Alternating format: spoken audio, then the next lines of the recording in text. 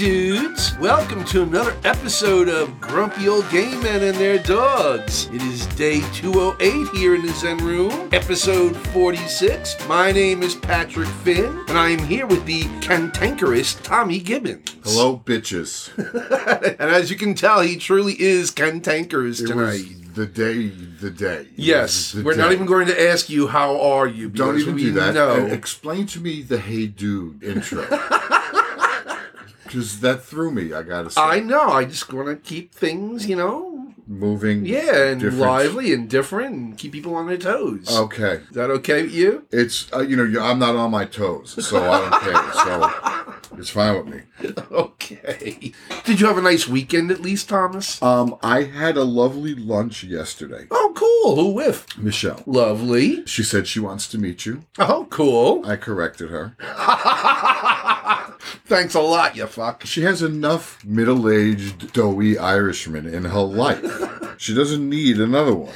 One more can't hurt. That's true. But yeah, you don't do that. And now I'm finding that my friends who have children, especially my friends who have multiple children, most of those children are now very near, well, at least they're all self-dependent. If they're not off to college, if they're not, doing a job, they don't need to be driven around everywhere. They don't need to be cared for like they used to as kids. Like a teenager comes and goes. So they're now having teenage kids and there's time. They have time in the afternoon sometimes. She's a teacher, so she doesn't always have that. Okay. Yeah, it was fun. It was nice. Oh, cool. It was nice. We went to a cast party this weekend.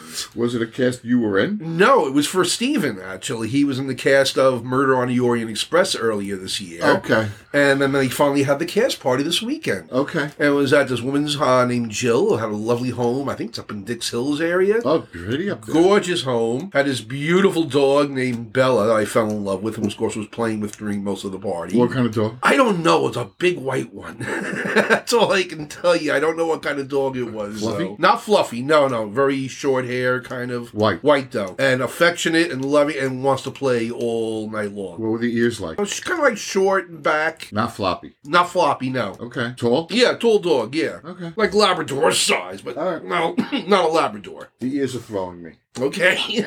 So anyway, yeah, it's fun when a party has a dog. Yes, it is. Which leads us into our first segment tonight, which is heavy petting. There we go. And tonight, of course, talking about dogs at parties, tonight's topic is dogs at parties. Dogs at parties. This is a good topic. I thought so, too. There's not one answer that covers everything. No, there isn't. It depends on the dog. Do you bring your dogs to parties or to social occasions? Do I bring Louis to places? Yeah. Louis doesn't get invited to places. I don't get invited to places. So, no, that's not true. I do get invited. Okay. Usually they're on weekends, and that's when I work. Well, you have social occasions at home, right? Where people come over, family come over. Occasionally, yes. Louis needs 5 to 7 minutes of complete crazy, like being excited. Right. Okay. And then he will chill out and lay around, and he'll chew his bone, and he'll just lay there. He follows you around for the food. Yeah, but he's not a nuisance after the first couple of minutes. Okay.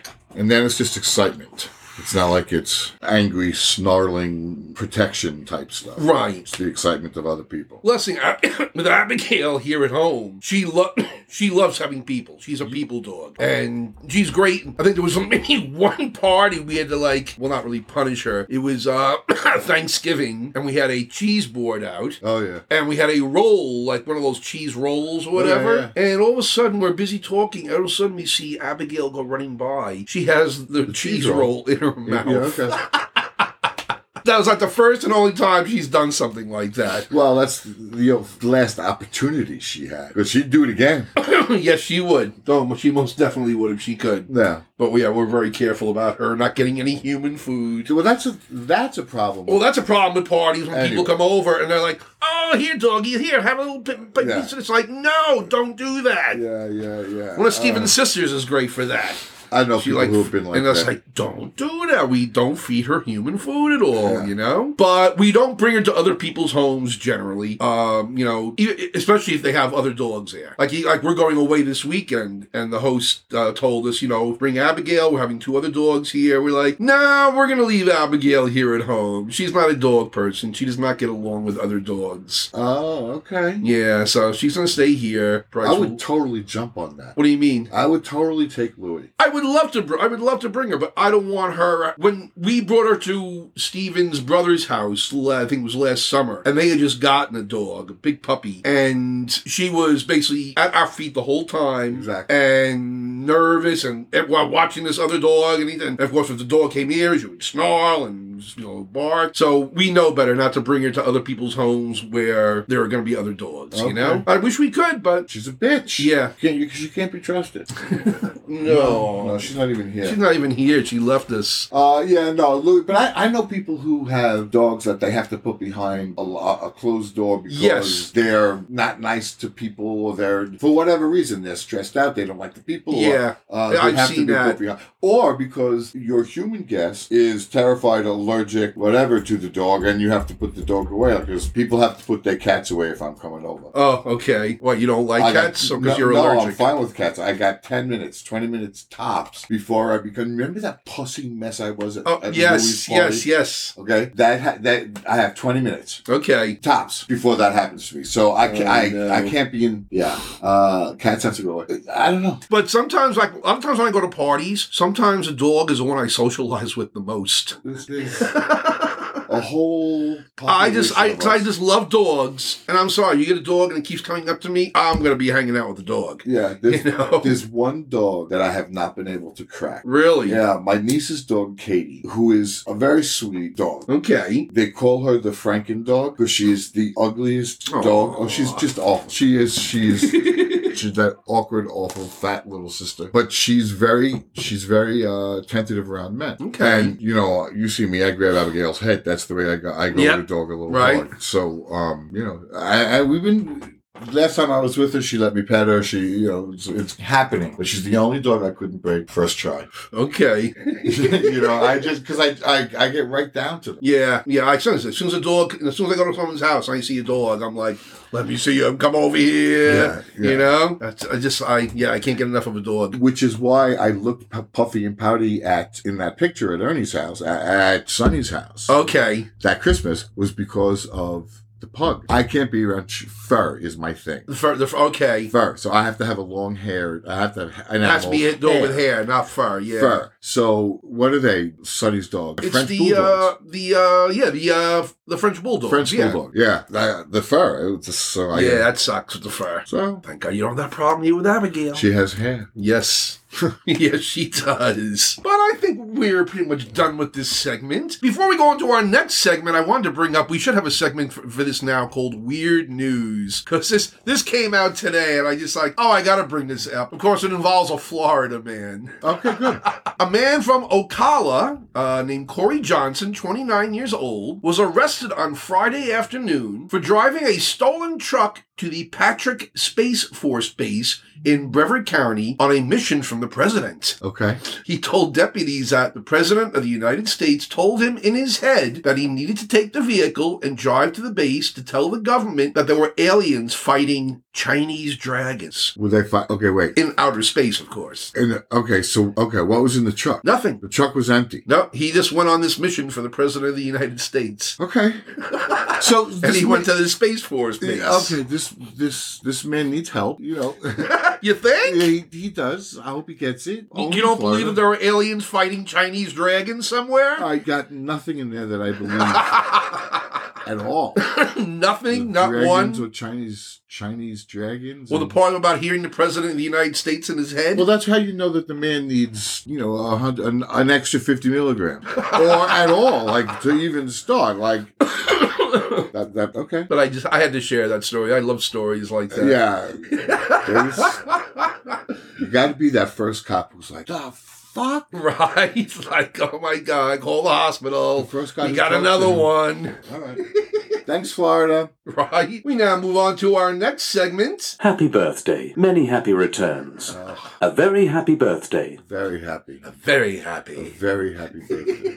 Yes, it's today's birthdays. Who are they? They're both alive, though they're both very old. Okay. First one, he was born today, July 27th, 1922. Born and raised in Connecticut, the son of a traveling salesman who later went to jail for selling fake bonds. This person then served in the Air Force in World War II as a radio operator and a gunner, flying 52 missions. In the 1950s, he and his cousin's husband, Norman Lear. Norman Lear, is correct. Wow, that was good. I had NPR on. Ah, so you knew it was Norman Lear's birthday. I knew it was Norman Lear's birthday. But in the 1950s, he and his cousin's husband began submitting comedy sketches for various TV shows, and they were soon hired to write material for Dean Martin and Jerry Lewis on the Colgate Comedy Hour. Okay. In 1959, Lear created his first television series, a half-an-hour Western called The Deputy, starring Henry Fonda. Oh, wait, that's a lot of... Henry Fonda's a lot of everything back then. Right, exactly. That's for a TV show that's pilot, a get right? You right know? there. Yeah. Damn right. That's pretty damn good, I Go think. ahead. All right. In 1971, he directed and co-wrote the film Cold Turkey, starring Dick Van Dyke. Have you ever seen that film? I think I have. About the town that all agrees to quit smoking in return. Smoking, This yeah. tobacco company will give them $25 million. All right. And what And happened? hijinks ensue. Yeah, okay.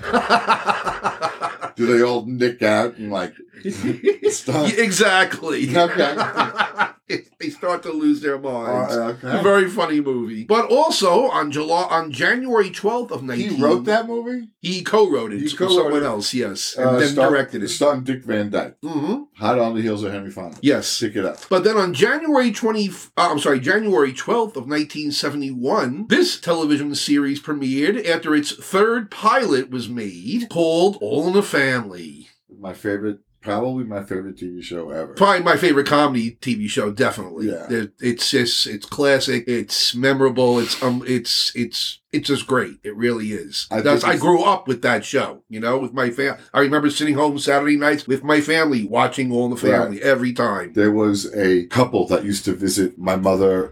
They were friends of my parents somehow, and whenever they always seemed to come over when Archie and Edith were sitting at the piano. Like, this is how primal this man. This goes back to like my version of a root brain or a amphibious brain, right? And they always came over when Archie and Edith were sitting at the piano. So to me, I made the people who were visiting the same as Archie and Edith.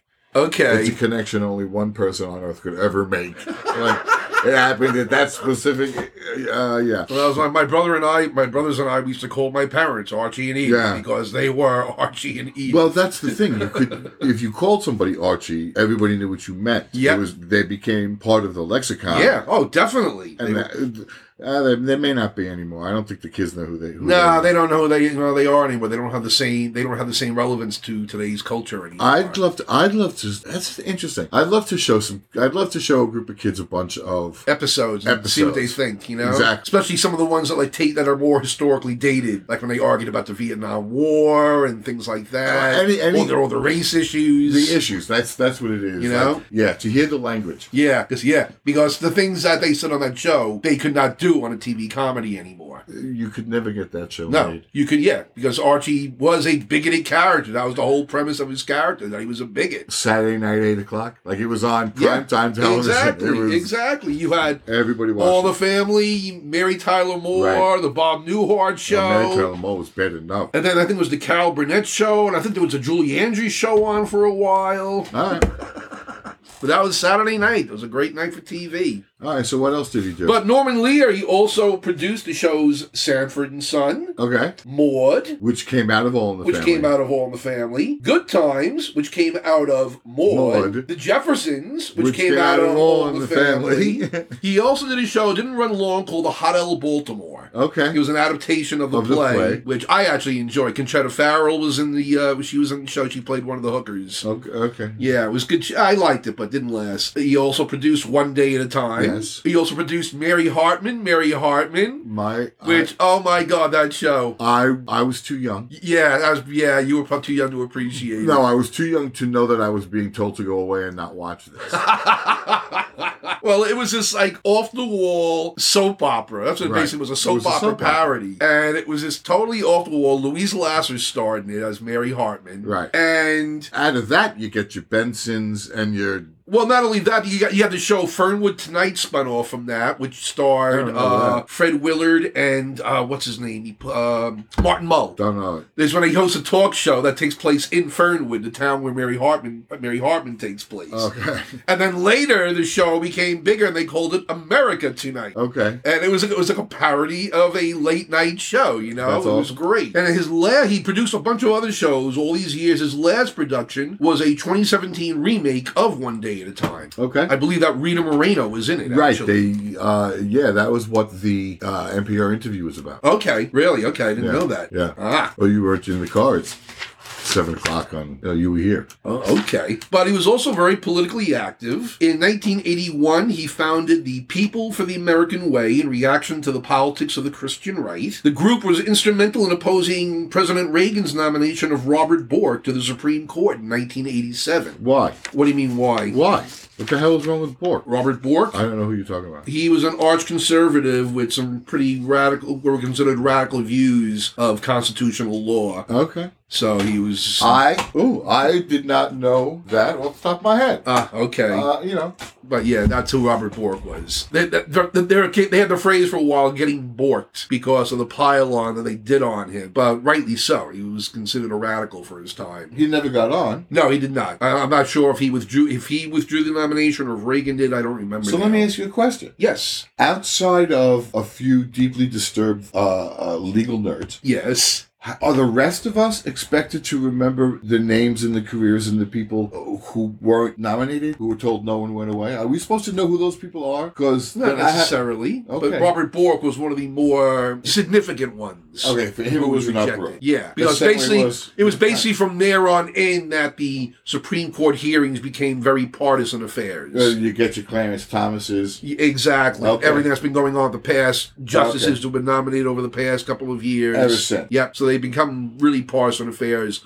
since Bork. His name was Bork? Robert Bork. B-O-R-K. B-O-R-K. Like the sound a bird makes. Bork. Yeah. Bork. Bork. Bork. Bork. Bork. Bork. Bork. Bork. Bork. But anyway, getting back to Norman Lear, in 2001... It's his birthday today. Yes, that's why we're talking about him. Okay, good. Good. In 2001, he bought one of the first published copies of the Declaration of Independence and arranged for it to be toured across the United States so that the country could experience, in his words, its birth certificate firsthand. Very nice of him. Right? Good for him. He was among the first 7 television pioneers inducted into the Television Academy Hall of Fame in 1984. As it well should have been. He received 5 Emmy Awards, 2 in 1971, 1 in 1972, 1973, and 2019. Okay. He also won 2 Peabody Awards in 1977 and 2016. For that interests me, because Peabody sounds snooty and sort of... They're related to journalism. Right. And the First Amendment. And these awards were for his writing. I assume so, yes. Okay. In 1999, President Bill Clinton awarded the National Medal of Arts to Lear. By now it's time. And he received the Kennedy Center honors in 2017. They always happen together. And he is 100 years old today. So to Norman Lear, we say... Yeah. Right? Yeah. We now move on to our next birthday celebrant, also alive. But I'm not sure if you know him. You might recognize the name. Well, it depends. Was he not dismissed from a nomination of the Supreme Court? Because No. I don't know. No, he's not a politician. He's actually a man of the cloth. Oh, much better chance I'll know him. A gay man of the cloth. Okay. His name is Troy Perry, known as Reverend Troy Perry. Reverend Perry. He was born July 27th, 1940 in Florida. His parents were bootleggers. His father died later when he was 11 years old while running from the police. Okay. When his mother remarried, he was abused by his stepfather, so he ran away from home. He dropped out of high school. And at age 15, he became a licensed Baptist minister. When he expressed his attraction to men, his pastor told him he should get married. Okay. So he married a pastor's daughter in 1959. No. Had 2 sons and moved to Illinois. That's shady right there. He became a preacher at a Pentecostal church there, but was forced to leave the church when it became known he was having sex with men. He and his family moved to California, where he became a pastor at another Pentecostal church. But after his wife found a copy of the book The Homosexual in America in his possession, she left him and later divorced him. He then left the church, worked at Sears until he was drafted into the Army in 1965, where he served in Germany for 2 years. When he returned, he attempted suicide in 1968. He also watched the boyfriend get arrested at an infamous 1968 raid at a Los Angeles gay bar called The Patch. His boyfriend later told him that, quote, God doesn't care about us. So he was then inspired to begin a church for gay people. Okay. And in October 1968, he formed the Metropolitan Community Church, with the first congregation consisting of 12 men and women gathered in his living room. In 1971, the church acquired its own building. Today, the church has over 43,000 members. He performed what is described as the first public same-sex unions as early as 1968, and ordained women as pastors as early as 1972. In 1970, he and two friends founded Christopher Street West to hold the annual Pride Parade in Los Angeles. His mother became the first straight member of his church, and he later performed the wedding of his younger son, but he is estranged from his older son. He married his longtime partner, Philip Ray DeBleek, in 2003 in Toronto. He also planned the National March on Washington for lesbian and gay rights in 1979, and he has been invited to speak multiple times at the White House. Good for him. Right? 82 years old today. 82? Yep, still going strong. So to the Reverend Troy Perry, we say... Yeah, for real. Right? I can't believe like that. I didn't know that. You didn't know any of that? I didn't know any of that. I've seen it in various gay history books that I've read. His name continually pops up. Go ahead. We're now ready to move on to our next segment, which, of course, is Today in History. Sounds like you're going to read Dickens. Well, today in history, in 1940, the Warner Brothers animated short premiered named A Wild Hare. Oh. Introducing a character named... Bugs Bunny. Bugs Bunny. Wait, 100 years ago? This was 1940, so this is 82 years ago. 82 years ago, Bugs Bunny. Yep. Same as the other guy. Yep. Yeah, he's as old as Reverend Troy Perry. Wow. Yeah, and that's the point. His very first cartoon was where he first saved his very famous tagline, "What's up, Doc?" It was in the very first cartoon? Yep, his very first one. Was his name Bugs? Yep, he was called Bugs Bunny back then. Okay. And they had Elmer Fudd was in the cartoon with him, of course. You can't have Bugs without an Elmer Fudd. Of course not, right? Yeah. So yes, today is the 82nd anniversary of Bugs Bunny. What a brilliant character Elmer Fudd is. As a kid, he's my first hero. You know, Elmer I love Fudd? Bugs Bunny. Oh no, Bugs Bunny. Bugs Bunny, of course, but I'm talking about how funny a character Elmer Fudd is. Like, what a take that is on who is so funny. Yes, it's just so funny. Yeah, Elmer Fudd. And, who could play Elmer Fudd? Who could play live action Elmer Fudd? Yeah. Ooh, I never thought about that. Don live Knotts. action.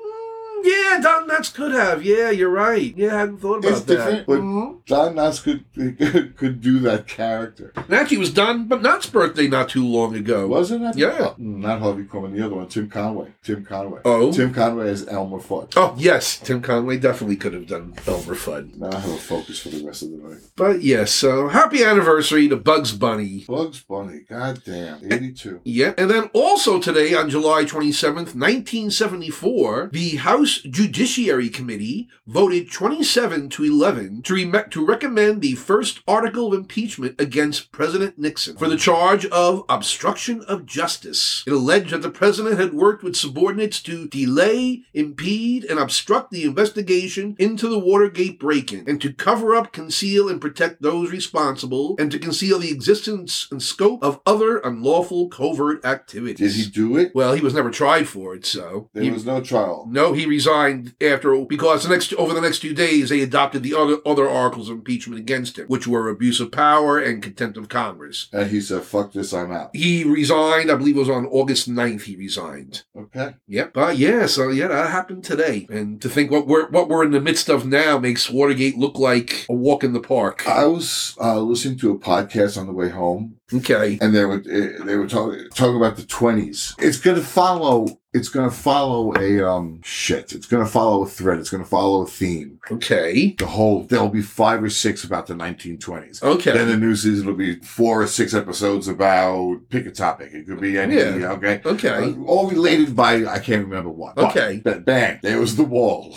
What were we talking about? You were talking about, I was talking about the House Judiciary Committee. You were talking about something in the 1920s. Yes, the politics. Okay. What they're covering now is they're laying groundwork, so they're giving me the politics at the time. Okay. Okay, so the politics at the time are exactly the same as they are right now. Right. It's a fashion. It's only. Well, you had Warren Hardy in the beginning of the 20s, and then you had the whole Teapot Dome scandal under him, and then he's followed by Calvin Coolidge, and Calvin Coolidge was pretty much hands off of everything, and then I think that he was followed by Herbert Hoover. No, sorry, it's gone. Okay, I can't help you then. It's gone. I have no idea what it was. All right. Something about the politics. What was my cue for that rant? I don't. The House Judiciary Committee and the articles of impeachment against President Nixon. Okay, no, sorry, it's too far gone. Okay, you're totally lost on that. I'm gone. Sorry. We're now going to move on to our next segment. Then. What day is it? Could you please tell me? What day is it? I'm confused, Today is National Creme Brulee Day. Hold on. Milk and caramel. Yeah, pretty much so. Yeah, it consists of a rich custard base topped with a layer of caramelized sugar, which is achieved by using a small propane torch. The earliest known reference to creme brulee appears in a French cookbook from 1691. It is also known as burnt cream, crema catalana, but it's in Spanish and made with milk, and also Trinity cream, it's known as. What's it supposed to be made with if it's not milk? Cream? Cream, but not milk, yeah. Okay. But yeah, today is National Creme Brulee. Have you ever made a creme brulee? I have not. No, I don't know if Stephen has. I'm sure sometime in his past life before me he may have, but I don't recall him ever making a creme brulee. Yeah, I don't like the idea of using construction equipment in the kitchen. Too much for you to handle? It's I don't like it. Oh, okay. I don't know why. It's weird. It's like, are you going to do some welding after you give me my creme brulee? What the fuck you have that machine in the house for? Kind of thing for me.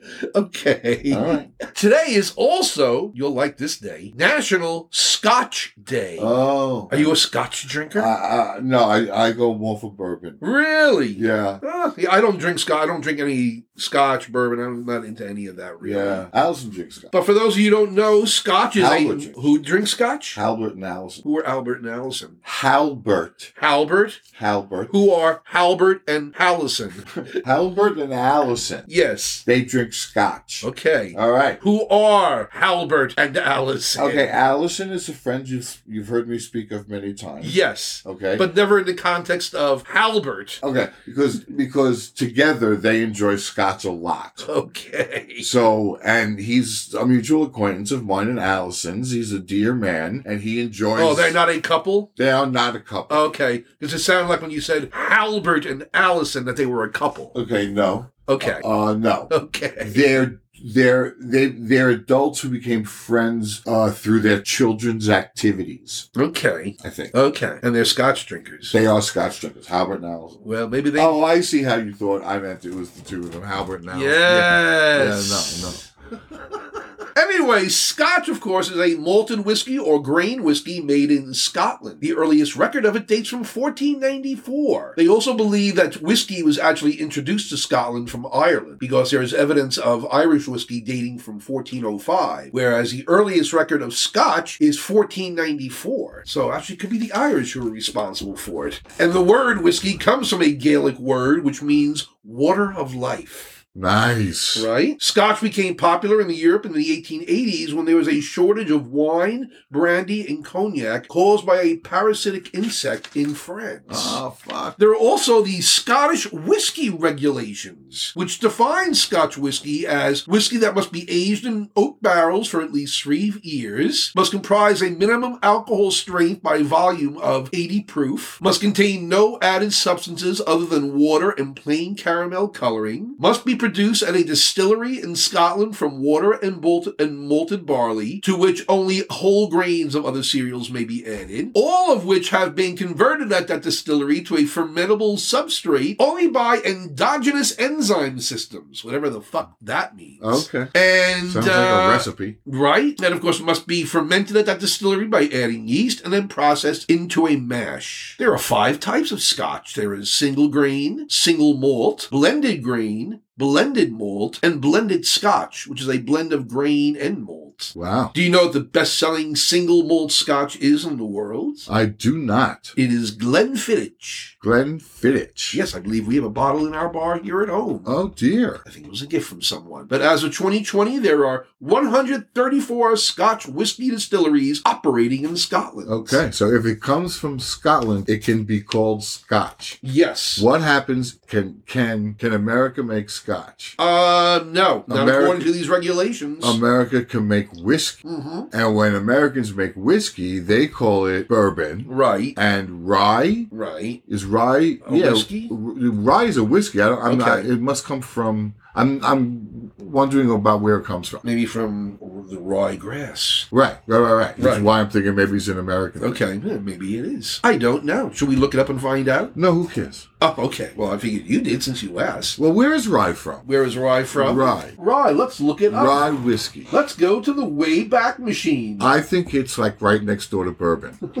I do. Rye whiskey can refer to 2 different types of whiskey. Oh, Jesus. American rye whiskey, which is similar to bourbon but must be distilled from at least 51% rye grain, or Canadian whiskey, which is also referred to as rye whiskey. Oh. It may or may not actually include any rye grain in its production process. But Okay. yes, so it appears it is made here. Oh, interesting. Right? North America. Yeah. Right. Yeah. So, okay. So there's no American Scotch. Nope, cannot be an American Scotch. Glenfiddich is a safe bet. Yep. Okay. What else? That's about all there is I have here on Scotch. Whiskey is a lot of different things. You gotta go with. Okay. Yeah. Yeah. So let's have a toast to National Scotch Day. Nationals. What do they say? Schlankter. Slanger. Or is that? That's Irish. That's Irish. It'll do. They started it anyway. Exactly. All right. We now move on to our next segment, which is Turn Your Head and Cough. Oh my God.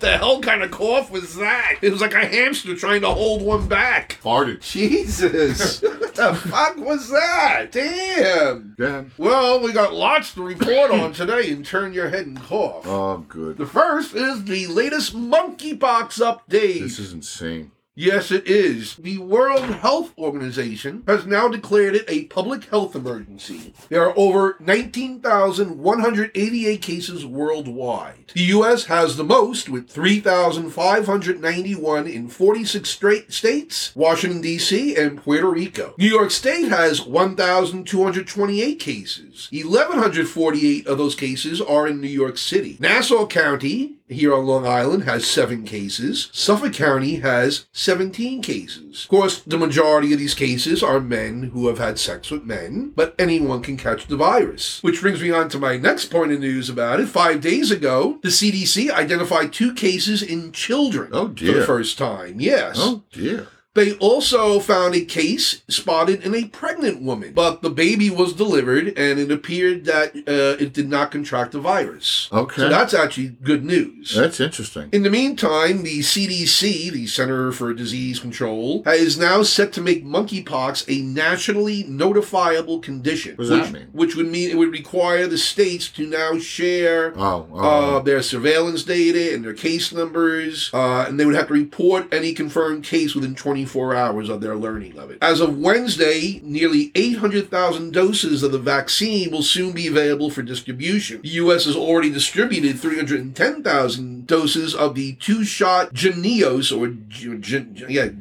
vaccine, but clinics in San Francisco, New York, and other cities say they still don't have enough. That's what I'm saying. It seems like if you're going to call a public health emergency and you're going to send out 8,000 bottles of vaccine, like, what are you doing? I know. And Is the vaccine so weird? What not only What that, happened? the U.S. has also ordered 5 million more doses, but they're not even going to be arriving until sometime next year. So it's like... That's sketchy to me. That whole thing, that sounds sketchy. Does it sound sketchy to you? I'm sorry. How fast did that COVID vaccine from the first time that went into the... Right, well, I think they already had a monkeypox vaccine. It wasn't like they just developed one recently. Which is why if you already have... They just don't have a treatment for it, for people who already get it. Okay, so that's why you want the vaccine, to prevent people from Exactly. getting it. And I'm surprised that vaccine, having already existed, is a year backlogged in delivery time? Well, don't forget, monkeypox the virus was confined primarily to third world countries. Okay. They never expected to have this breakout in Europe or the Western countries, you know? Okay. So they were not prepared for this. You know, no one was prepared for an outbreak like this. They thought they would contain it, but they didn't contain it. So now they're ordering all these hundreds of thousands of vaccines. Okay. It just seems like it would be faster to just amp up. Like, what's the delay? Well, they have to manufacture them. There's only so many pharmaceutical factories that are making these, you know? That's right. Yeah, like, isn't it? It just seems to me like it should, if in a public health emergency, you should be able to amp up the production of that stuff. You would think, but don't forget, we're now in a period of inflation. Everything's getting more expensive, including the ingredients to make these vaccines. And this is happening to brown people mostly, so we're not ready. No, well, the problem is that the vaccine is happening primarily in Western countries. It's not happening in the third world countries Now. to this extent. Right now, yeah, that's what we're talking about. But historically, the monkeypox has been confined to Third world countries. Exactly. So that's why we're not ready now. Yes. Because it wasn't about us. Of course. Okay. And now here we are. We got to wait a year for the vaccine. That doesn't make sense. Well, no, they've already said they are already going to be distributing 800,000 doses now across the United States. Okay. That doesn't seem like enough to me. For a public health emergency. Well, like I said, that's why they ordered 5 million more. Are you but they're gonna not get one? going to. I'm not planning to at this point. That's what I'm saying. Like, I'm not planning to. There's only, like I said, there's only 7 cases in Nassau County. I'm not going to go into a panic about this virus because I'm not going to be in any conditions, or I think, where I'm going to be exposed to the virus. Okay. You know, I agree. I mean, I'm not running off to any. I'm not running off to any circuit parties. You know, talking about that. I miss a stamp on my hand. the good old days, Yeah, right? Yeah. Beer was cold and the boys were hot. Now it's the Always. other way around. Always. And who cared? Yeah. Meantime, we'll move on to a COVID update. Oh, okay, good. What's going on? Researchers at the School of Medicine at the University of Pennsylvania are working on a chewing gum that reduces the Omicron particles in saliva. A second experimental chewing gum made with bean powder instead of lettuce cells not only traps the COVID particles, but also influenza strains, other coronaviruses that cause common colds, and other oral viruses such as the human papilloma virus and the herpes virus. All right, so I'm sorry, the stutter. I imagine 30 years from now, underneath. Papilloma.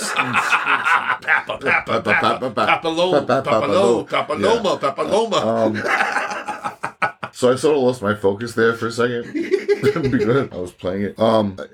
Scary because tell me where are we? Well, what this means is it'll reduce the chance of getting COVID through oral contact. And this is administered to the patient how? By chewing gum. Chewing gum. Yes.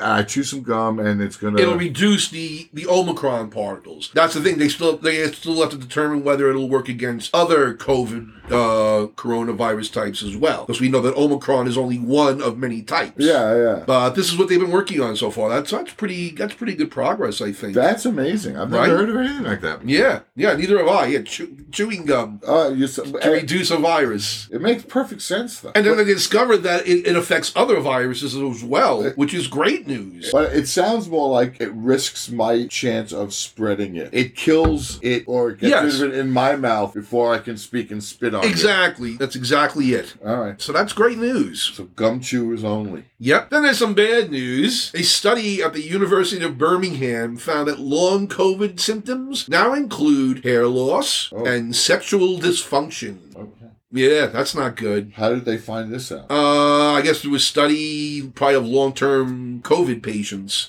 They probably kept track of them over a period of time. It's been 2 years? 2 years, 3 It years? started, what, in 2020? I mean, So, yeah, we're going on...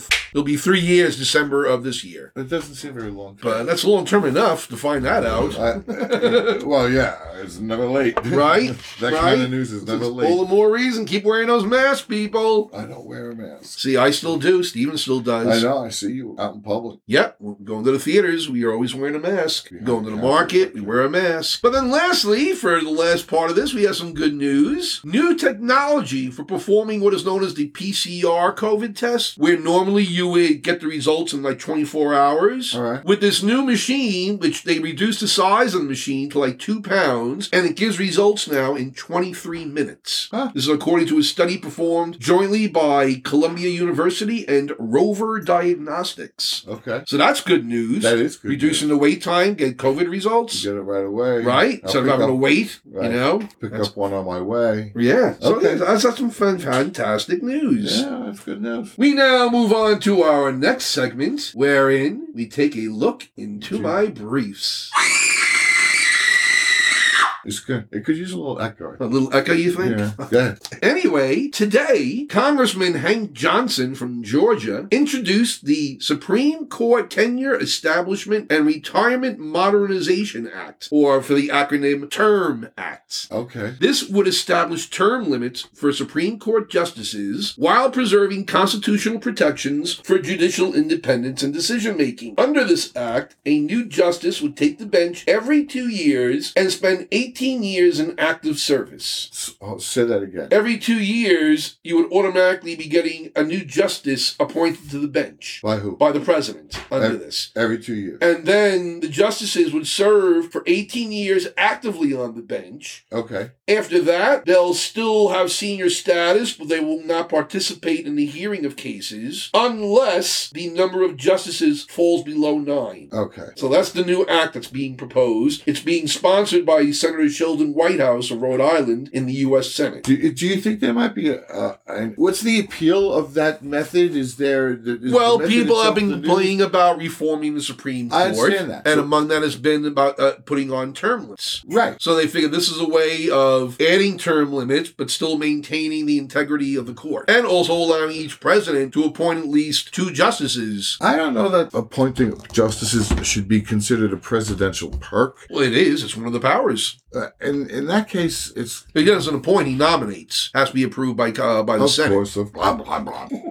I don't know what the answer is. I'm like you. I never used to believe in term limits. The Supreme Court is different though. I don't like the idea of so. Well, let's put it this way. The justices now are on the bench for at least 30 years now. They've been on there. Yes. Some probably close to 40. Last week you were talking about how the Constitution should be viewed as a living document, which is a judicial philosophy. But I think part of that then is that you need to have fresh blood continually going on the court so that we don't have people who are sitting up there in their late 70s and 80s with their, firmly established ways and Yes. views and not willing to change, whereas younger justices are more open to hearing both sides and everything. They're So- not as firmly established, or hopefully not as firmly established in their judicial philosophy. So then, every 2 years, the president will just Automatically appoint one to the bench. appoint one to the bench. Yep. So what? And then anybody who's serving over 18 years has to go. Yes, after 18 years, they're considered still a justice, but they no longer take part in the decision-making unless the number of court judges falls below 9. Which might happen in the every 2 year cycle. It could possibly happen, yes. It could definitely, because deaths occur as well. Okay, I'm interested. This is interesting to me. It's an interesting proposal. I'm not sure. It probably will not pass. I don't think you're ever going to get any kind of court reform. Well, not with this, the way the Senate is divided, 50-50. You're not going to get it. No. Not when you need a 2/3 vote on major legislation like this all the time. No. It's not going to happen. But you know what? It's a good start. It's a good start. Well, somebody's thinking about it. Yep, at least they're thinking about it, putting the Supreme Court on notice, which I think is a good thing. Is it a good thing that's like, is not the Supreme Court, the idea is to have these wizened old men with the experience and the intellect and the respect deserving of a lifelong term of service? Yes, but don't forget when when the Constitution was written, a lifelong term meant you were probably dying sometime in your 40s or 50s. But most of these guys lived how long? But the way the justices are living now, they're living into their late 70s, early 80s. I'm trying to make the comparison you were making. But I don't know. It's just, what is it supposed to be? It's the Supreme Court? I don't know. I don't know. Okay. I'm not crazy about term limiting them. I don't know. I never used to believe in term limit. But then you never had a Supreme Court where a majority seem to be following this dogmatic agenda regardless of judicial precedent. I understand all the partisan reason why it's a good idea. What I'm saying is I don't understand. It never occurred to me. I'm not talking about term limits. I'm talking about term limits for the president, for the Congress. I never considered term limits for the Supreme Court. Because this way they're supposed to be immune from political pressures and everything. That was the whole point of it. Right. And we don't want to do that anymore. We're just saying, well, it didn't work, so now you bitches have to go. We're just saying that, that they want to have more of a turnover in the Supreme Court. Okay. So that we don't have one dominant judicial philosophy like we have right now. Is that the kind of change that I'm thinking into my head, like constitutionally? Like, is that, you have to legislate that, right? The Congress is allowed to set the rules for the Supreme Court. That's part of their powers. Okay. So they can logically do this. Interesting. Right? I don't know how I feel about that. Okay. I'm undecided. Well, I don't think the act's going to pass anyway, but like I said, it's a good start. And we got too many of them that have 15 years left. Yeah. And then, of course, in case you hadn't heard, Steve Bannon was convicted of 2 charges of contempt of Congress. This slimy piece of bastard. Yes, he is. The man is just... just like shameless. Yeah, totally. It's and the real shame of it is that he only faces a minimum of, he could be serving as little as 30 days. Or a maximum of 2 years. It's the charge. It's his record now. You know what I mean? It's like, fuck you. But he's unaware that as a badge of honor now. Yes. Yeah. He's just such a disgusting human being. He's a disgusting human being. What he's doing in Europe now is just out of hand. In Hungary, is that way? Well, not only Hungary, he has this whole thing now called the Movement. And he's trying to organize all these right-wing groups in all these European countries into like one functioning organization where they're all working together. Okay, like the Klan.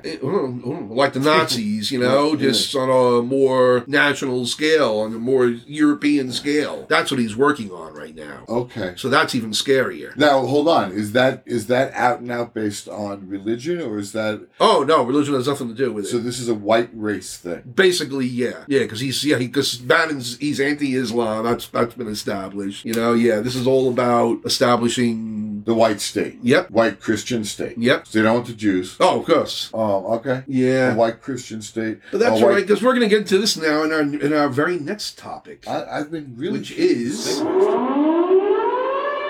The Week in Fascism. And what a week it's been, because we're going to be talking about this topic that we just started, about Christian nationalism. Okay, here we go. Yeah, well, just to give you some background to what's been said in the past week, there was this conference this past weekend being sponsored by a group called Turning Point USA. Okay. Headed by a 28-year-old man named Charlie Kirk. And basically, it's an advocacy group that promotes so-called conservative values at high schools and universities.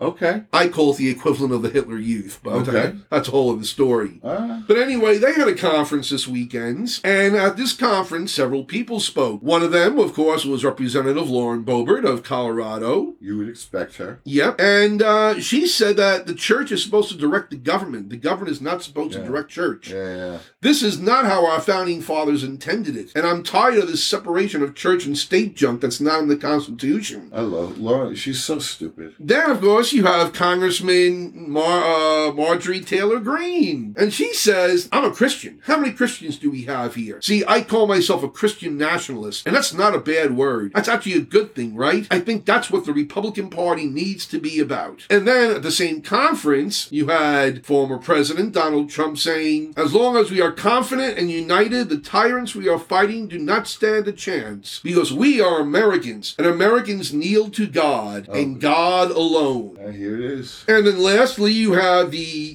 Republican nominee for governor of Pennsylvania, a guy named Doug Mastriano, who declared the separation of church and state a myth. So this is, everyone's saying, the Republican Party now is buying into this whole Christian nationalist thing. All right, so if that's where they settle, the white Christian nationalists. Right. If they all settle in the Republican Party and then, a couple of dozen sane ones can come back out and if they go off and make their own third political party, well, let's collect that all into this one party. Let them all be Republicans. Yep. Okay? Well, let them all be Democrats. Let them all be independent. Whatever we call them as a group, I want them together. Well, that's what it looks like it's going. I mean, because this group is it's comprised mostly of evangelical Christians. They are part of the whole base of the Republican Party now. This whole segment is now taking over the Republican Party on a state level, and it's slowly making its way now on the federal level. Yeah. With people like Boebert and Green. I mean, the country's too damn big.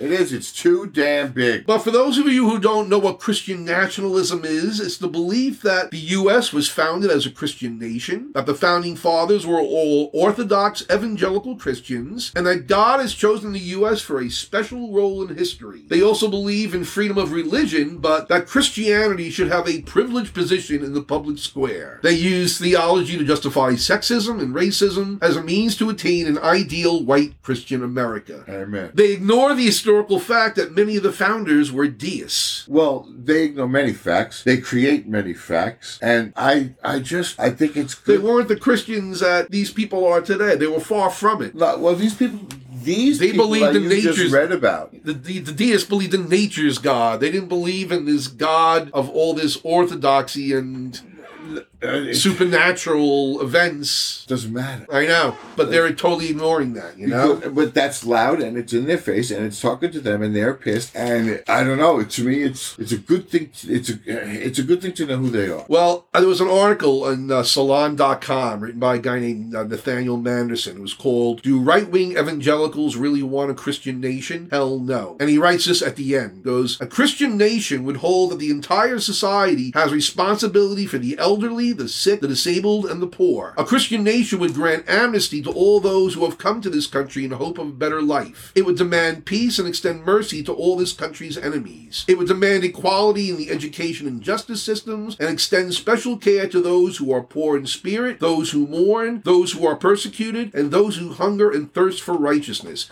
as Jesus put it in his most famous sermon. Good for you to say right? That. Good way. I quote that fully. He's like, that's a perfect way of saying it. Yeah. Because these people aren't Christians. They're hypocrites. Whatever they want to call themselves, it doesn't matter. I'm predicting a split in the Republican Party. I'm predicting a split. Well, I think you're going to have the outliers like Liz Cheney and Adam Kinzinger. I don't think and all the moderate Republicans of prior generations, yes. I think there's more of them than they want us to believe. I think there are many who are hiding behind the fact that they have an electorate that maybe likes Donald Trump. Well, no kidding. Or maybe, it's they created the monster, and now they have to deal with the consequences of it. Well, we all have to deal with the consequences of it. It's just... but them more directly so. Who's most... As Republicans. It's like, yes. But I think there may be too many who feel like they have to kiss his ass. And they said it from the moment he started. If you look at oh God, it's so frustratingly clear that it's what they said before he got nominated. When he threw his hat in and hit Joel. Oh, they all said about him. And then they all kissed his ass afterwards. Right up until the minute. Now, if he stops dead, 6 noses are shoved up his ass. Look at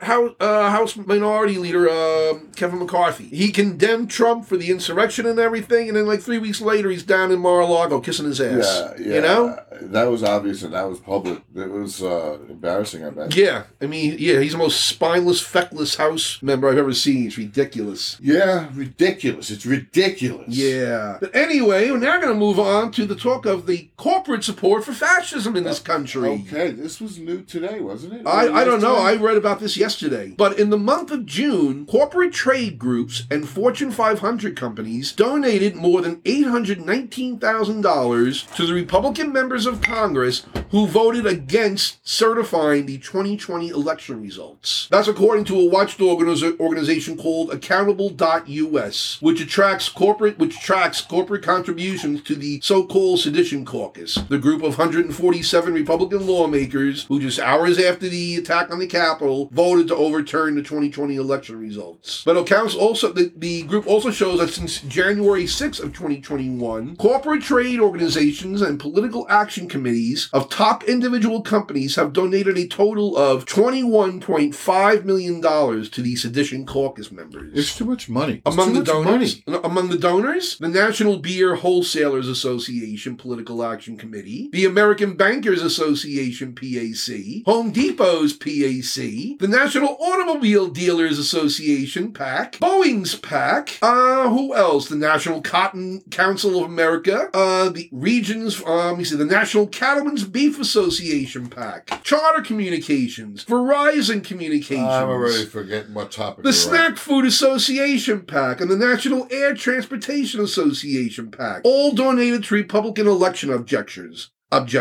Okay, so what do we do about that? I don't know, but it's just like, don't think that these corporations, some of them were standing up for gay rights and standing up for women with the abortion, saying we'll pay for your abortion travel. Well, the whole problem but is in the meantime, you're still people. supporting these fucking fascist Republicans. So how do you not support Boeing, or how do you from that huge list? What do you do? I don't know. What do I do? I don't know. What are you gonna do? I don't know. That's defeating. But it's just, I'm doing it to put the information out there. Yeah. That these corporations are not doing the country any favors by supporting these fuckheads.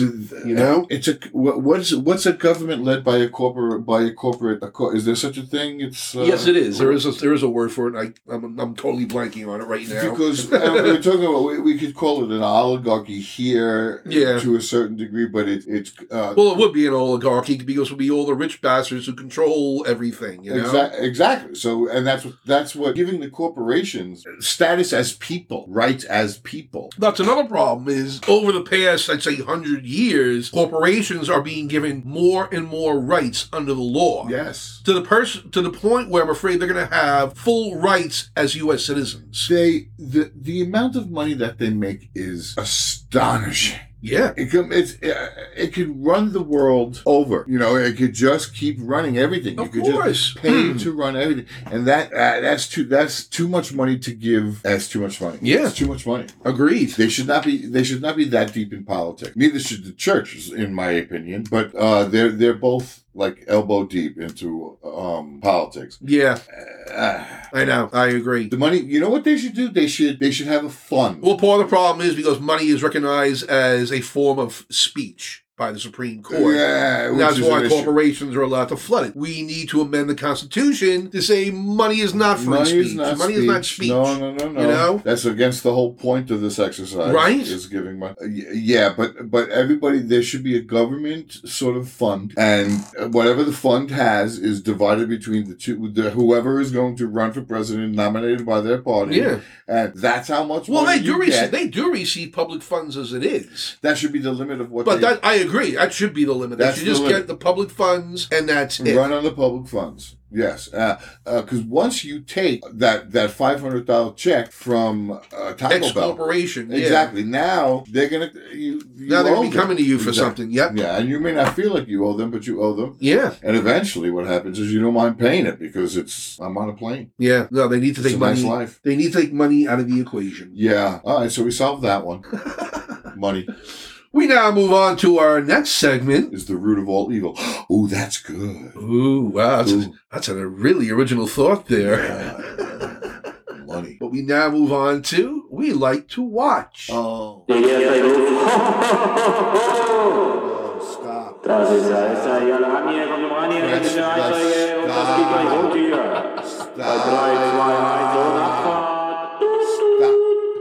Komm, ran.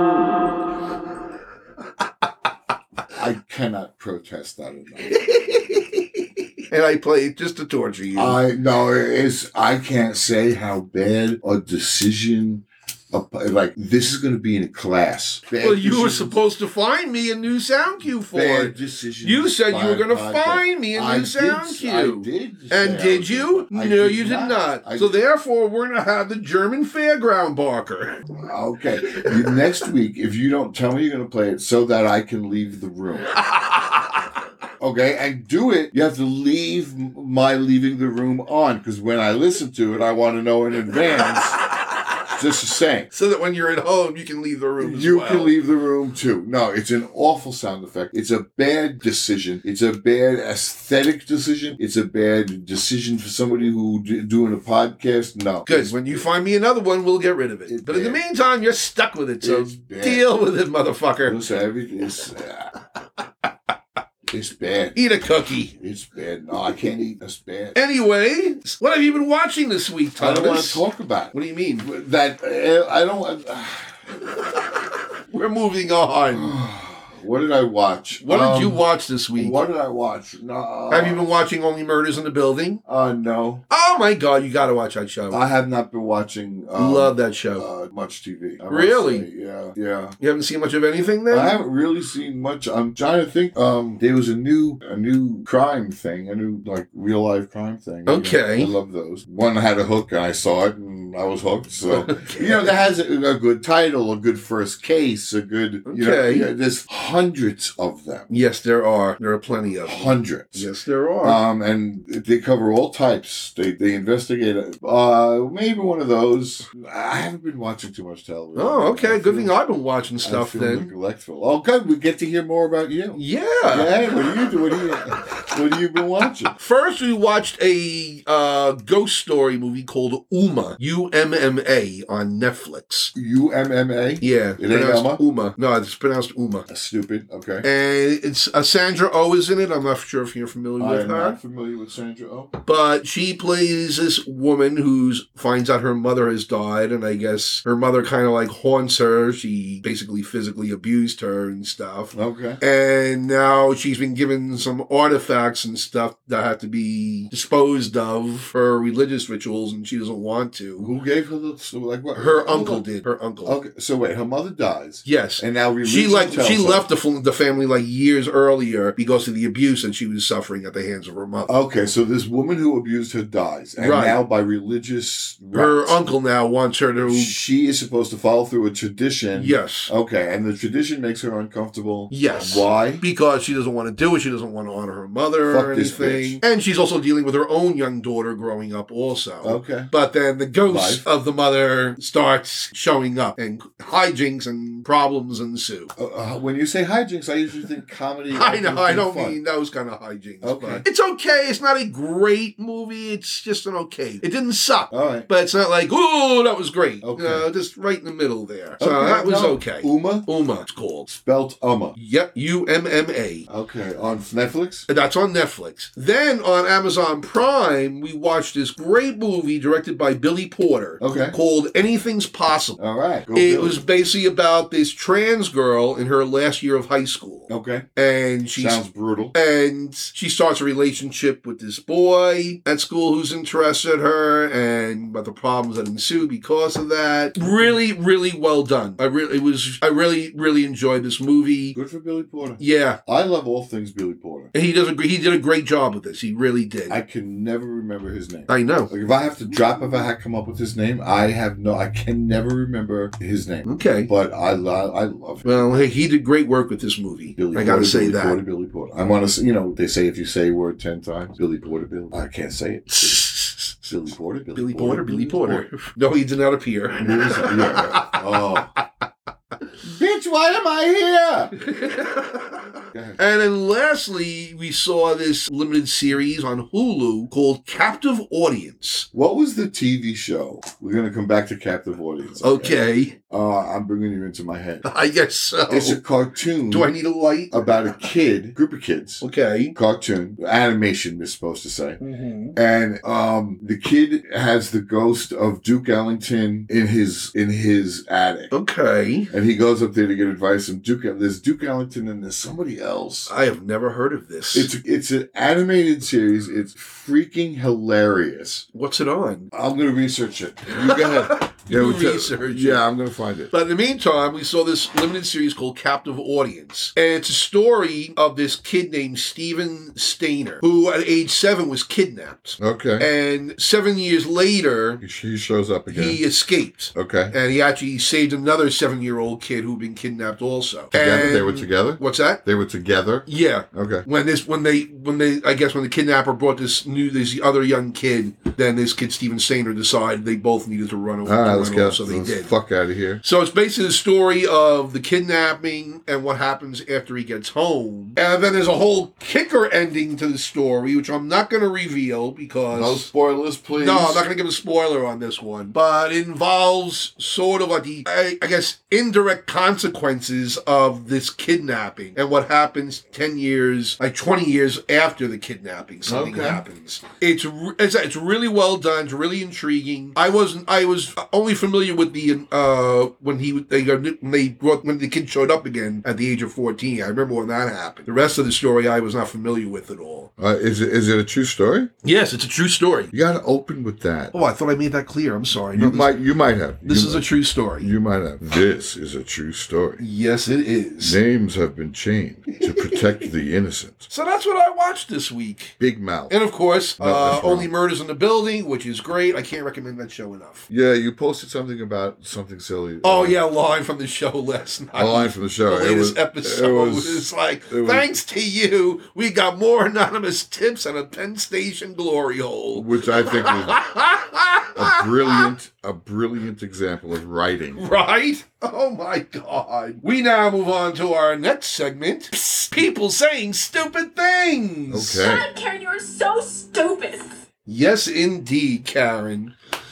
And oh my God, we've got a number of people for this week. Good. We've got 2 members of Congress, one member of Congress, person running for Congress, a former president, and a cop. Okay. Which one do you want to hear first? Let's start with the cop. Oh, the cop. That's a good one. In April, a Cincinnati policewoman named Rose Valentino was caught on a body cam spewing the N-word. She was upset because cars were backed up in a parking lot, and I guess she got out at one point to ask the cars to move, and there was some 16-year-old teenager in the area who flipped the bird at her. Okay. So she got pissed and started calling under her breath and saying an effing N-word and using all these expletives. Okay. Say that word again. Expletives? Expletives? Expletives. Not expletives. Maybe it is expletives. I always said expletives. I could be wrong. It's happened I before. think people were confused and stopped listening when you said that. Now they're going, expletives, did he? Okay, expletives. I then. think it's expletive. What do I know? I'm not an English major. Okay, go ahead. PH, what's ESQ? What's that? Yes. Shut the fuck up. Anyway, when she got reported on for this, and she spoke to the Cincinnati Police's Internal Investigations Unit, and she said that she doesn't use racial slurs and has no racial biases. She also said that using the phrase effing N-word was not intended to refer to all African Americans, but was specifically and narrowly in reference to the teenager walking down the sidewalk after school. Huh?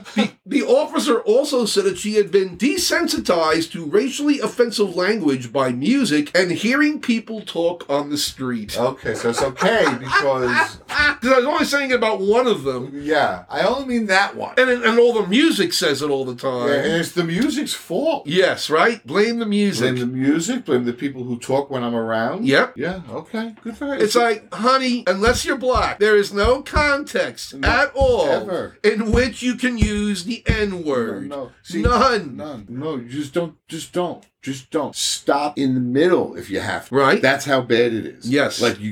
Don't finish it. It's bad. It's bad. You're gonna get your ass kicked. Yeah. It's bad. Definitely. Okay. But it's yeah. God, so stupid. Yeah. So stupid. That's one stupid cop. Stupid cop. So who do you want to hear about next? The congressman, the candidate, or the former president? I want to hear about the congressman. The congressman, that would be Congressman Matt Gaetz from Florida. He was speaking at the Turning Point USA conference on Saturday, and he asked the crowd, why is it that the women with the least likelihood of getting pregnant I love are the this. ones most worried about having abortions? Nobody wants to impregnate you if you look like a thumb. These people are odious from the inside out. They're like 5'2", 350 pounds, and they're like, give me my abortions or I'll get up and march and protest. Okay, so This is Morris is the man who's currently under federal investigation for the alleged sex trafficking of a 17-year-old girl. and what's his current job? Congressman From Florida. Okay, so we're gonna have to call this episode like Florida Man episode? No, it's like thanks to Florida for this. Thanks to Florida. This episode dedicated brought to you by Florida. That's the one. Yeah. This guy, I can't just. I worry about the type of person who between starting writing it, person who from this point he starts to write. Yep. Okay, now the person I'm worried about continues to write it. Okay, and then there's another person I'm concerned about who continues to write it and then presses send. Yes. I'm worried about the person. That thought process. I'm worried about that impulse. Yeah. I don't trust in a grown-up. No. And not in a government official. Definitely not. Definitely not. So there's a problem. Yeah. What's the solution, Patrick? If I only knew. We all know what the solution is. Vote it's him an out. election. That's about it. But this is Florida we're talking about. Yeah, this episode brought to you by, oh, God. And the Sunshine State. Tell me. Home of Anita Bryant. Tell me his name again. Yeah, go. Matt Gaetz. Going back decade. Matt Gaetz. Yes. From Florida. Yeah. Okay. So, who is it now? The candidate or the former president? It's got to be the former president. Okay. Former President Donald Trump. Number 45. Yep. At the conference on Saturday, he said that at the conference on Saturday, the Turning Point USA conference that I've been talking about. This is where they almost all of them said this stuff. Okay. But at this conference, he said that after he flew to Iraq aboard Air Force One, that he wanted to give himself the Medal of Honor, the country's highest award for military valor in action, but was told he wasn't allowed to. I'm sorry. As president, I wanted to give myself a Congressional Medal of Honor, but they wouldn't let me do it. They said it would be inappropriate. Of course, for those of you who don't know, the Congressional Medal of Honor represents values of bravery, courage, sacrifice, and integrity, and is only awarded for military valor in action. Trump avoided the military draft with 5 deferments, 4 for college, and the last one for bone spurs. I'm sorry, I needed a factory reset. It's the absolute chutzpah. Yeah, chutzpah is the word for it. Mary Ann Play, thank God, she delivered that one way. She was a high school theater director. The chutzpah, she said to the cast, brilliantly. I'll never forget it, and I'll never not give her credit. To think that you can give yourself a pardon, you can just decide I don't want to show you my taxes. Yeah. It doesn't matter to me that, yeah, she's my daughter, yes, none of that nepotism, none of that shame-free, and the absolute gall to think that he deserves that medal. That he can give it to himself. It's an insult to every member of the armed forces, past and present. And that goes without saying. That doesn't even need to be stated. Anybody with could see that. I'm saying to give it to himself. That type of person. That person. Yeah. That's a dangerous... why can't I give myself... That's sort of like Napoleon crowning himself emperor. Yeah. That seemed more like a title change. Then I flew in Air Force One over Iraq, and so I deserve the Congressional Medal. The Congressional Medal of Honor. Yeah. No, but he doesn't give that to himself. Congress gives that. That's something. Yeah, it's awarded by. I think it's nominated by the president, awarded by Congress. Okay, so my whole anger about him giving it to himself is... Did he say he was going to give it to himself? No, he wanted to, but he was advised that it would be inappropriate. He said it out loud. Yep, he said it out loud. Somebody advised him not to say. He said it out loud. Yeah. Okay. And lastly, the candidate now. The candidate. This is J.D. Vance. I'm sure you've heard of him. He's running for, I believe, the U.S. Senate. From where?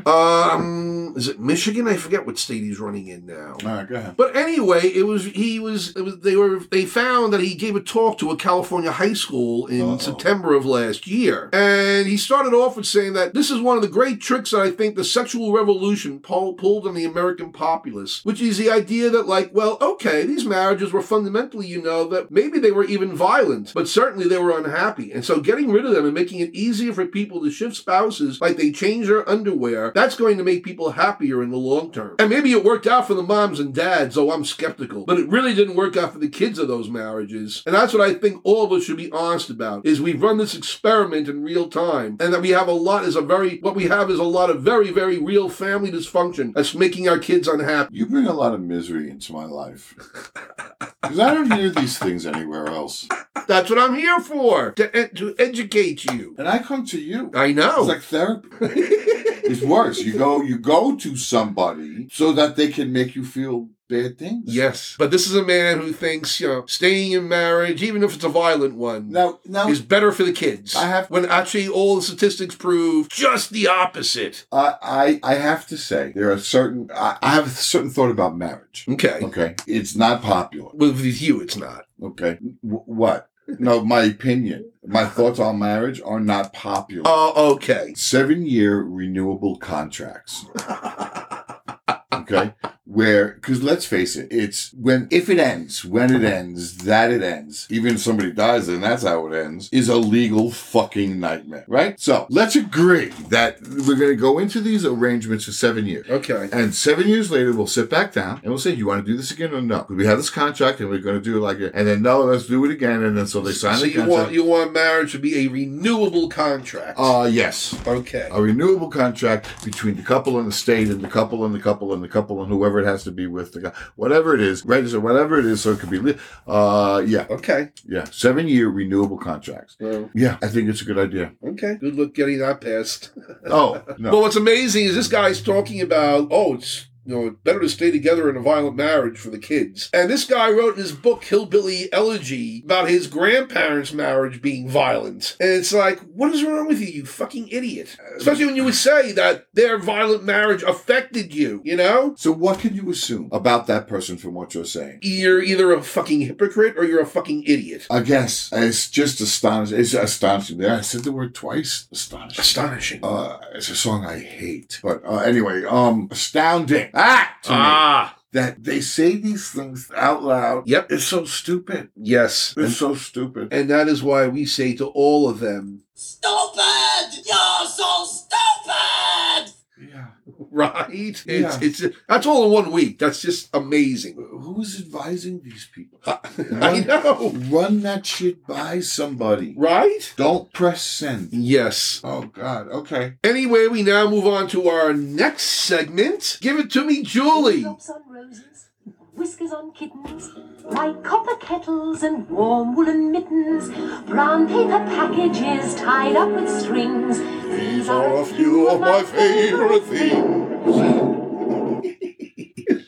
I think it's a beat off. You think it's a beat off? Yeah, you should let the thunder continue until right before the song comes back. Oh, okay. If you're gonna play all Talk of to it, my producer, okay? it's just bad sound editing. Oh, excuse me. It's just, I don't know. I'll talk to him when you give me the new sound cue for We Like to Watch. And it's too long. I maintain the queue is still too long. Okay, so I like this one. Yes, today's topic is our 5 favorite summer movies, which included either movies that we saw in the summertime or movies that take place in the summertime. There are certain movies that, although they don't take place necessarily on the beach, are summer movies because they were these early blockbuster and I have movies like that. The part of it was that it was in the summer. Yes. Part of the marketing, part of we're going to release this in the summer. The summer was it Jaws? Okay, I'm sorry, hold on. The term blockbuster comes from, and I'm going to say Jaws. Yes. Jaws was the first blockbuster. And the word comes from that the lines to get tickets at the movie theaters would surround an entire city block. Yes. So, and that's interrupting the local businesses and whatever, but it was a blockbuster. So that is an event. Those summer blockbusters. Jaws is my first one on my list. That takes place at the beach. You could. And I saw Jaws when it came out. Yeah. I saw it with my brother's then girlfriend, later his wife, and we caught a matinee of it. It was great. Yeah. You know, it was great. I was 13 years old when I saw it. It was an amazing movie. Right. It really is. Right. So yeah, so that was the first one on my list. Okay. Has to be. You know, the granddaddy of summer movies to me. Excellent. What was your first choice? I'm going to bounce off yours and say Streetcar Named Desire. Really? Talking Stanley Daddy in his T-shirt. Yeah. Okay. Streetcar Named Desire. Wow. Absolutely. Damn. I love that movie.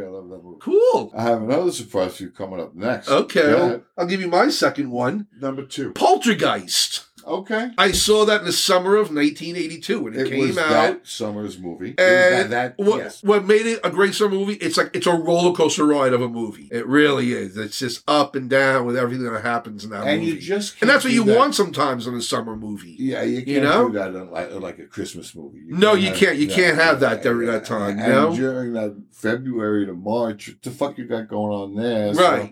But the summertime. Yeah. So Poltergeist was that's one of my favorite summer movies. Okay. What's your second choice? Kill a Mockingbird. Really? Oh my God. It takes place in the summer. Yes, it does. One of my favorite movies of all time. Okay, good choice. I wasn't expecting those kind of choices from you. Well, you're not going to get the rest. It was just pretty much those two. Okay. Strike me so. Well, my next choice is actually not the original movie, but a remake made in 1985 of The Long Hot Summer. Wait. The original had Paul Newman and I think Burl Ives and Joanne Woodward, and then it was remade in 1985 with Don Johnson. No. Okay. Go ahead. And it's a really good movie. What's it called? The Long Hot Summer. Okay. Sybil Shepherd was in it. Jason Robards was in it, playing like a Big Daddy type of character. Okay, so can we stop for a second? Yes, we can. Okay. Going back a segment or two, I was talking about the ghost of Duke Ellington. Yes. Living in his kid's attic. Yes. And he goes to him for advice. Yes. And the show itself is called Big Mouth. Big Mouth. Big Mouth. It's on Netflix. It's animated. It's really, really funny. I'll have to look for that. Yeah, it's very funny. It's worth looking at. Okay. Okay, are we at my number 2 yet? No, this will be your number 3. My number 3, Dirty Dancing. That was next on my list.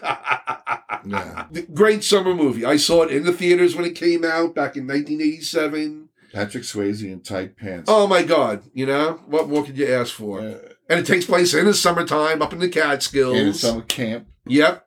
So, yeah. Great movie. Great soundtrack. Speaking of a summer camp. Oh, wait. Did you have to do your 4th? That was my 4th. So now we're going to go on to your 4th. Camp. Really? Good movie. A whole bunch of nerdy theater kids at summer camp. Yeah, it's a musical theater camp they go to. Stephen Sondheim gets out of the car. Right, yep. Yeah. Yes, he makes a cameo in the movie. Camp. That movie speaks to me. Okay, that's a good one. And your last one? My last one, but before I give you my last one, I have 2 honorable mentions. Oh, so you get 7. So I get 7, okay, yes. Go ahead. Hey, you've done that a few times on our 5 faves. Okay, go ahead. Yeah, you have. I have. My honorable mentions are on a film from 1993 called The Sandlot. Okay. It's about this new kid who moves into this neighborhood in the summertime and hangs out with the other neighborhood kids, and they play baseball in this Sandlot area. Dennis Leary's in it. James Earl Jones is in it. It reminded me of my summers as a kid and hanging out with the other neighborhood kids back then. Playing baseball. Really good movie. I never saw it in the theater. I didn't see it until it was on cable TV. But really good movie. Good. Yeah. Good. I definitely recommend that. This does not appeal to me at all. And also I had to have as an honorable mention It. Okay. Probably because I read the book It. It's a great book to read in the summertime, first of all. It takes place in the summertime. I don't like the original TV series, but the latest movie versions I really enjoyed a lot. Those were really, really well done. Okay. So those are my honorable mentions. But for my last choice, it's a film by David Lynch called Wild at Heart from 1990. And it's about this, Nicolas Cage plays at this character who like emulates Elvis Presley, and he has this girlfriend played by Laura Dern, and they run off together against her mother's wishes. She wants to have him killed. So she sends people after him to get them killed. And it relates to the summertime because... It takes place in the summertime. It takes place in the summertime. And they're going across the hot United States. Okay. It has the great line, "You got me hotter than Georgia asphalt." Oh, dear. Great line. I have lived in South Carolina. And it's not one of David Lynch's best films, but it's a definitely great David Lynch summer film. It is so out there with some of the things it does. That's funny. There are even these like Wizard of Oz references all during the movie. It's really kind of off the wall even for David Lynch. So that was my fifth choice. Interesting. What's your fifth choice? In the Heights. Ah! Lin-Manuel. In the Heights. Yeah. It was, of course, the movie takes place in the summertime. It takes place over not a few days. It's like a weekend. And they changed it from the musical, which I love. It's a great music. I love the musical. So I'm a huge fan of In the Heights. And the movie, he had somebody else directed the movie. The guy who did the Chinese guy who did the other... Come on, man, help me. I don't know what you're talking about. The director, he did a musical beforehand, but a very... Oh, you know what? Fuck you. I'm going to make you wait. I'm going to Google it. You're going to go look it up. Because you're not looking it up, so I didn't know you wanted me to look it up. That wasn't made clear to me. I'm going to put my cell phone... So you're going to look it up. I'm going to look it up because fuck you. Be my guest. So I'm going to go to Chrome. You go to Chrome, baby. Duke Ellington. And what was I going to Chrome about? Oh, In the Heights. The film. In the Heights. Any day now. 2021. Washington Heights. Release date director John M. Chu. John M. Chu coming straight off of... I gave that a little bit too early. Oh, he's never mind. John Chu had just done another movie. I thought I was going to be able to pop it right back up. He's doing the Wicked movie. Okay. And he had done a movie just before In the Heights. And they changed it, and the way they changed it was nice, and it made a great movie. Okay. And it was one of my favorite summer movies. Okay. You are such a dick right now. You are. Why am I a dick? I'm sitting here listening intently to you. Yes. What would you have me do?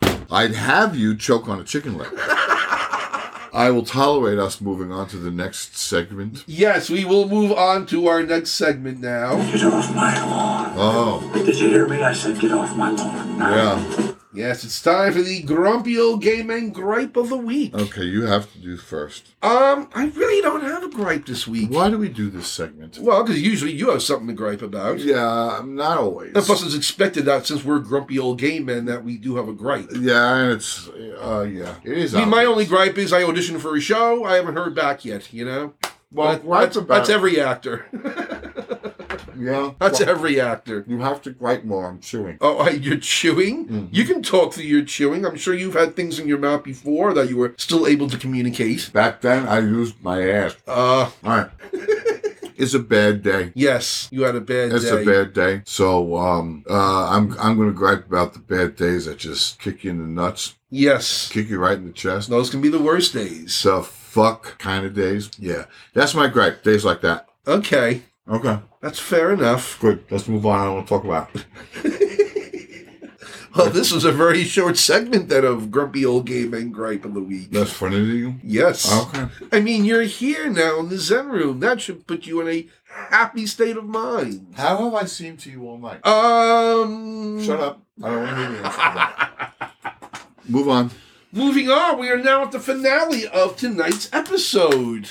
Okay. What are your plans for the weekend, Tomas? Well, actually, the one theater is dark. Okay. The big one. Yes. The small one may have... that would be the Bayway Arts Center, The correct? Bayway Arts Center is dark this weekend. Yes. Madness Studio Theater on South Wellwood Road in Lindenhurst. Yes. Is hosting a Long Island comedy event. Ooh. So I will be working the Friday one. Okay. Saturday night, my nephew they're having a barbecue for my nephew. I'm going over there. Well, that's excellent. Sunday, I don't know. You don't know? I'm not working. Oh, enjoy your day off then. I'm going to try. As you should. And what are you doing? We are actually going upstate this weekend. Where to? Our friend Liz and her husband invited us to their home in upstate New York. Wow. Yes. To their house? Yes, they have a Like house upstate. They didn't rent you a hotel room and we'll meet you. No. They're actually welcoming us into their home. Okay. And who are these people? It's our friend Liz, and she's a friend of ours from Long Island Theater. Liz And who? her husband, Liz Zimmerman. No, I don't know her. Oh, you don't know her? Who's her husband? Her husband's name is Chris. Chris Zimmerman? Yes. I don't know. He's not involved in theater, Okay, good for but him. she is. Okay. Okay. So they're having you as guests in their home upstate. Yes. Where upstate? I'm not sure exactly. Okay. But basically 2 hours north of here. Nice. Yes. Is it like a lake house? I Is don't it- know. I won't know until we actually see it. How do you pack without knowing? Is it a beach Well, house? we Is know it it's a going to be lake house? upstate. We know it'll be in the woods. Oh, so it's woods. Yes. Okay. Yes, it'll be a wooded area. Oh, so you need your mosquito masks, Yes. your tents, Yes. mosquito gowns. I'll bring my beekeeper's outfit. Yeah. Someplace like that, upstate New York, in the fucking woods. Any one of 1,000 million places in the northeast of the United States at this time to go into the woods. Yes. You should not do it without you covered yourself in mosquito netting. Not spray, not those convenient wipes to keep those pesky. No, you're in the jungle. Now you're in the. You're in Wear the, a tent. This is that's exactly right. This is the insect's land right here. Oh, no. Yeah, put a tent on. Mosquito tent. I'm just giving advice. Very helpful advice it is. Maybe not for everybody. Maybe not, but it's out there now. They should really design them in like jumpsuits, like Yeah. oversized, really bad. Because this way, everybody could just step into it. Yes. Tighten at the bottom, tighten at the bottom, tighten at the wrist, tighten at the wrist, zip up the front, put the mask on, and off you go with the silly hat. That's a novel idea. You should go invest in it. Anyway, this brings us to the conclusion of our show. Remember, you can always go to our website, grumpyoldgamemenandtheirdogs.com. You can also follow us on Facebook and on Twitter. And I can't think of anything else to say. Can you think of anything else to say, Tommy? Bye, bitches. Well, we don't have to say, you have to say that after I say, have a good night, have a good week, have a good life, and we'll see you next time. You asked me I guess I did. if I had something to say. My next cue. So that was it. That was your only contribution. Bye, You bitches. couldn't contribute nothing more to the conversation. I'm on the bitches side right now, and it should be over. So I will leave you to your cantankerousness. then. go ahead. I'll wait for the right cue. I didn't realize. Go ahead. Well, good night, dudes. Wow. Have a good night. Have a good week. Have a good life. And we'll see you next time. Sorry, bitches.